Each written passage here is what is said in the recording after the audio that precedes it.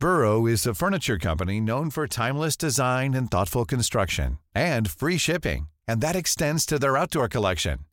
Their outdoor furniture is built to withstand the elements, featuring rust-proof stainless steel hardware, weather-ready teak, and quick-dry foam cushions. For Memorial Day, get 15% off your Burrow purchase at burrow.com/ACAST and up to 25% off outdoor. That's up to 25% off outdoor furniture at burrow.com/ACAST. Welcome to the Debunking Economics podcast. I'm Phil Dobbie, and there's one thing that must have become clear if you've read Steve Keen's book or read his articles or his blogs or you've listened to this podcast so far, and that's about the role of government in creating money and why private debt is so much worse than public debt. Private debt is a liability that can reduce spending, whereas public debt can be alleviated by the government creating more money through its central bank, which is in effect pumping new money into the economy. But how effective that government money is in creating growth and wealth for the people of a country surely depends on how it's used. Well, obviously it depends on how it's used, but are some uses of greater benefit than others? And should it become a focus of government policy? If it's used on infrastructure, then you'd hope you'd see an improvement in productivity. If it's simply used to pay government employees more, won't that just add to inflation? Well, Professor Steve Keen is here with us again. Steve, I mean, there's a lot of talk at the moment here in the UK about the National Health Service being at crisis levels. But if the government spends more on the NHS, would that be as effective for the economy as building new infrastructure, for example? Well, I think I'd actually rather both of those than spending money on more bureaucrats deciding whether academics teach at gold, silver or bronze universities, which is a sort of... So certainly there is a case the government's got a massive capacity to waste money on crap. And a lot of that crap, unfortunately, as it happens, and certainly in England's case, is there because they're trying to make the world look like a first-year economics textbook, and that's got to be the greatest waste of money you can ever possibly imagine. Right. So there's certainly the issue of how the government spends its money, and certainly one of the most important examples, and the National Health Service is one of those, is that the government spending on public health is a major reason why England is now a wealthy country in which one doesn't get cholera outbreaks anymore.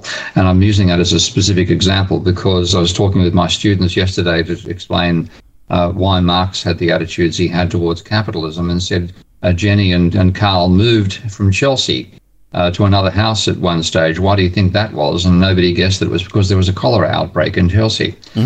Now, of course, government spending to be locked and to process the waste from sewers, to not pump it back into the water supply of the Thames, etc., etc.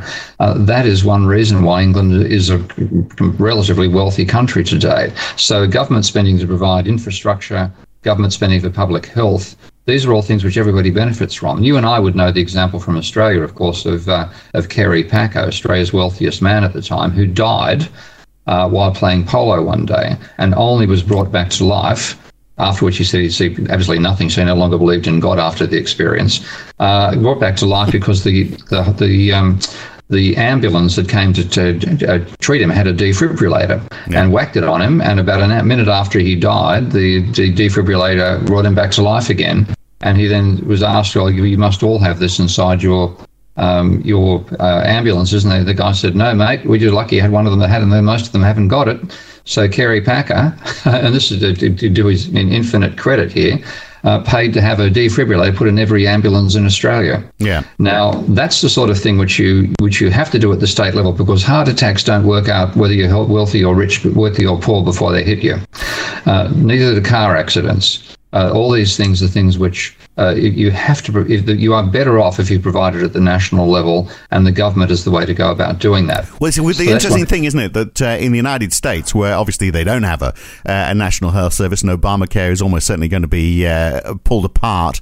So returning to that situation where it doesn't matter if you're rich or poor, so long as you're rich, you can be guaranteed good health care. The spending on health care in the United States is way more than it is per person in the UK, and and yet life expectancy and all the basic health measures are pretty much the same. So they're spending a lot more money to do something that's less effective. Yeah, worse. They're actually worse. Yeah, I think I'm not sure of the exact figures, but I think spending per capita on healthcare in America is about 3 times the level that applies in countries like England or Canada or Australia that have a form of national health provision. And you can go too far in that distance as well. I know people talk about in Canada that there's such a degree of focus upon state delivery only that if you get a wonky knee, you end up going to America to get it operated upon. So I think in that sense, Australia's old Medicare system, which hasn't been completely destroyed by all the market meddling that the Conservatives have done there over the years, that basic system, if you pay 80% and 80% is paid or 85% paid by the state, you pay the other 15%, that sort of thing. And if you want to, you can go and pay for private insurance and get something ahead of schedule. So there's a mix of private and public provision. That yin and yang seems to work far better than either the total free market madness of America versus the total rigidity in other senses of sometimes of places like Canada and England as to where you actually get a service provided.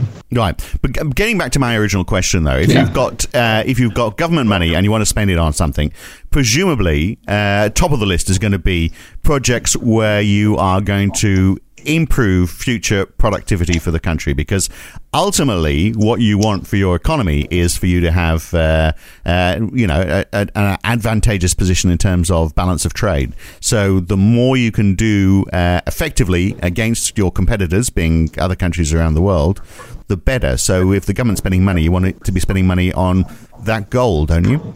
Yeah, that's a large factor. I mean, Mariana Mazzucato is really the expert on this whole issue of what the state should spend its money on, has a book called The Entrepreneurial State. And what she argues is that a large amount of innovation we take for granted and think came from the private sector, like most parts of the iPhone, for example, were in fact paid for by government spending, government research projects of various sorts. Like even Wi-Fi, as you and I know coming from Australia, Wi-Fi was an invention of the Commonwealth Scientific and Industrial Research Organisation. Not the entire system, but a crucial part of Wi-Fi was invented by some boffins back when they had boffins in the CSIRO before they privatised the place to death.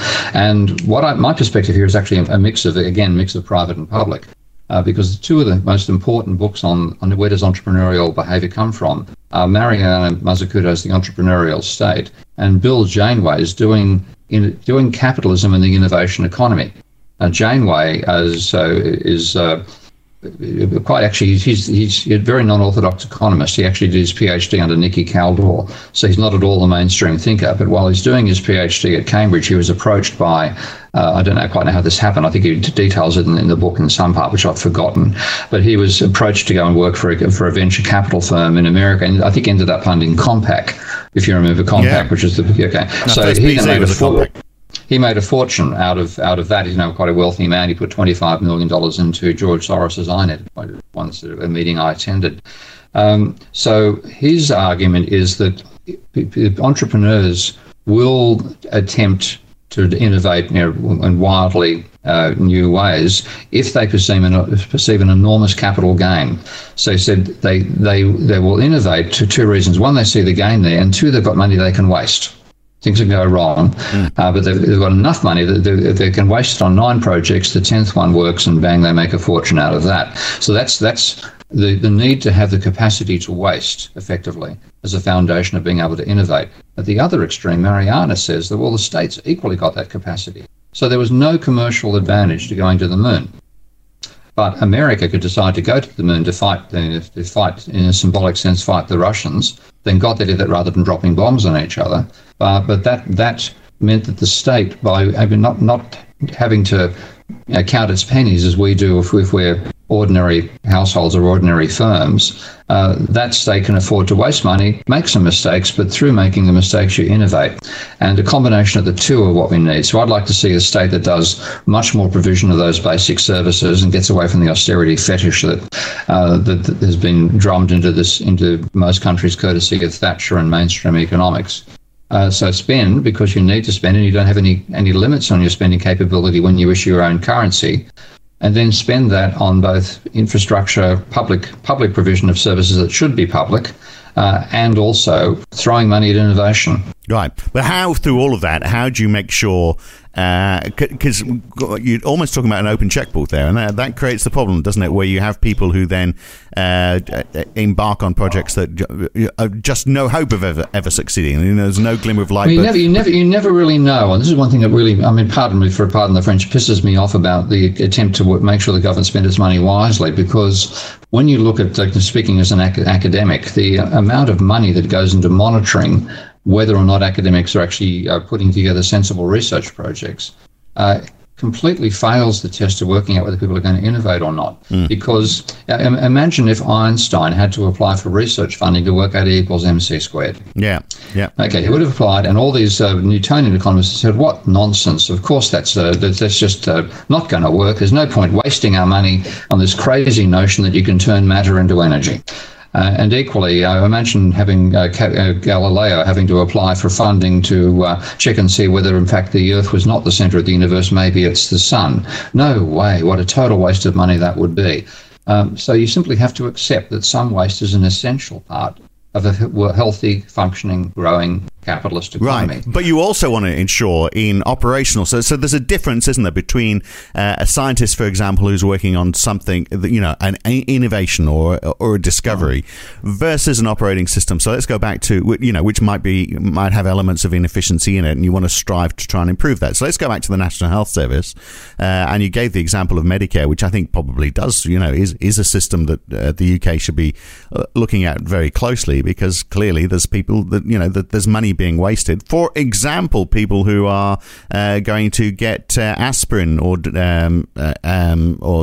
headache tablets on prescription when they can buy them over the shelf in shops, and it's costing the National Health Service more to do that. You hear crazy stuff like that.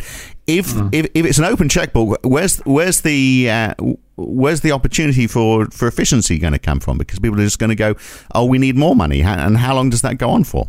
Yeah, well, there has to be a certain balance, but I think the whole fetish that mainstream economics has about efficiency has pushed us far too far in the monitoring to make sure we're an efficient process.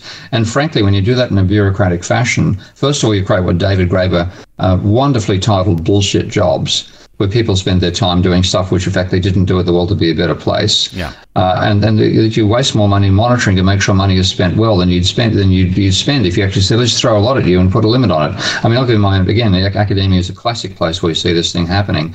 I have applied, when I was in Australia, I applied for 9 consecutive Australian Research Council grants to extend my work on Minsky's financial instability hypothesis, which I think in the aftermath of the financial crisis, most people think maybe I should have got the money. Okay, I was turned down 9 times. Okay, including once when I topped my university. There were 7. The Australian Research Council made the mistake of publishing the point scores, and on that point score, there were 7 people at my university who got over the threshold in the first round, and I was number 1 of those 7. When the results came out, 6 were successful. I was not one of them. Now, so in other words, what I was trying to do basically with those 9 attempts to get a research grant, I was trying to get just time so I could actually work on the theory, and needed some hardware as well for some high-level mathematical modelling, but mainly it was just time.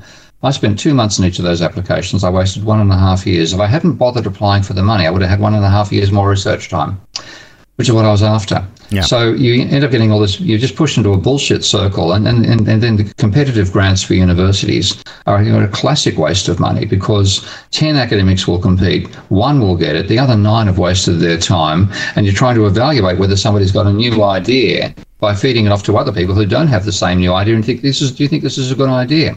And then there are bureaucrats doing all the marking, and you think, oh my God, do you want to waste? Yeah, that's really waste. That's creating bullshit jobs. For generating money, spend it into the economy. It's part of where the turnover of cash comes from. But you'd be far better if you just gave all the academics a fixed amount of money, maybe try to put some sort of computer-based metric on how many publications you get or something of that nature. But get the hell out of there and stop trying to measure.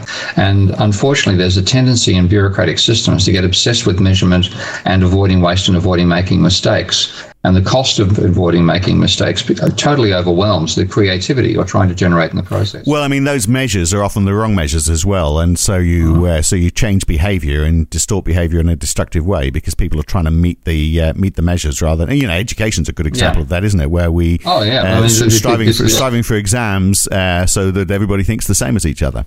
Well, and even on top of that, just looking at what's coming in England in the next couple of years, because they tried to force a market system by raising prices for students to 9,000 quid, believing that university would charge differential prices, which of course they didn't, because the differential price is my car's a cheaper car than your car.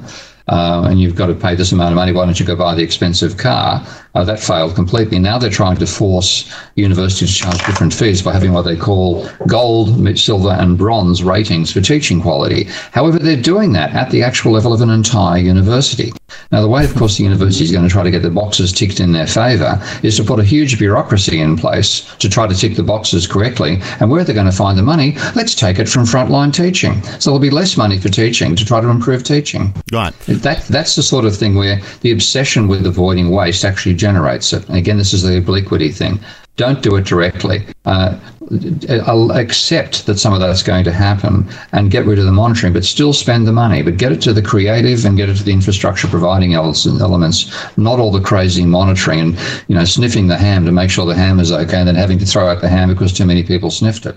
Right. We often hear people talking about running a country like that, like you run a business, it's a mistake to think like that, obviously, because a business doesn't have to provide health for people. It doesn't have to employ everybody. I mean, there's loads of reasons why thinking like that's a nonsense. Except, of course, as I said before, isn't the end game for an economy that you want to have a good balance of trade, a positive balance of trade? You want to be competitive in the rest of the world. So all of the things that you've been talking about are elements that would be the focus for all of those. So you have got an end game, haven't you? You'd be saying, well, for all of these things, for the research that's being done in universities, for the maintenance of the education system and health and all of those important elements of society, the whole benefit of that is that we have productive people who are going to help our balance of trade. That's the end result, isn't it? Well, that's partly. I'm going to go a bit beyond that. I want to see us getting production off planet in the next century. And we're not going to do that if we spend our time measuring. We're going to do it instead if we do the sort of measurement Elon Musk has to do to make sure all the rockets fire evenly. Right. Now, you're starting to lose me now. Why do we want to do that? Get off the planet? Yeah. That's the topic. You're sounding off the planet. Well, it is. It's a discussion for another day, I guess. It's a discussion for another day. But what we need is to see, and that's where Mariana Mazzucato's work is so important, to see the state as providing a framework that leads to us bringing out the best of the element of the human species, and that is our capacity to innovate and to build on the work that others have done. Right. Okay.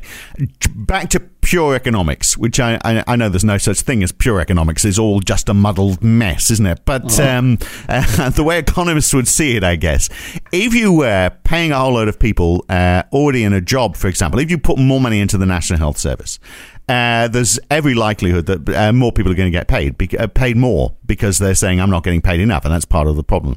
And everybody is going to have their hand out for more cash. That's going to create inflation, and that's not going to help productivity, is it?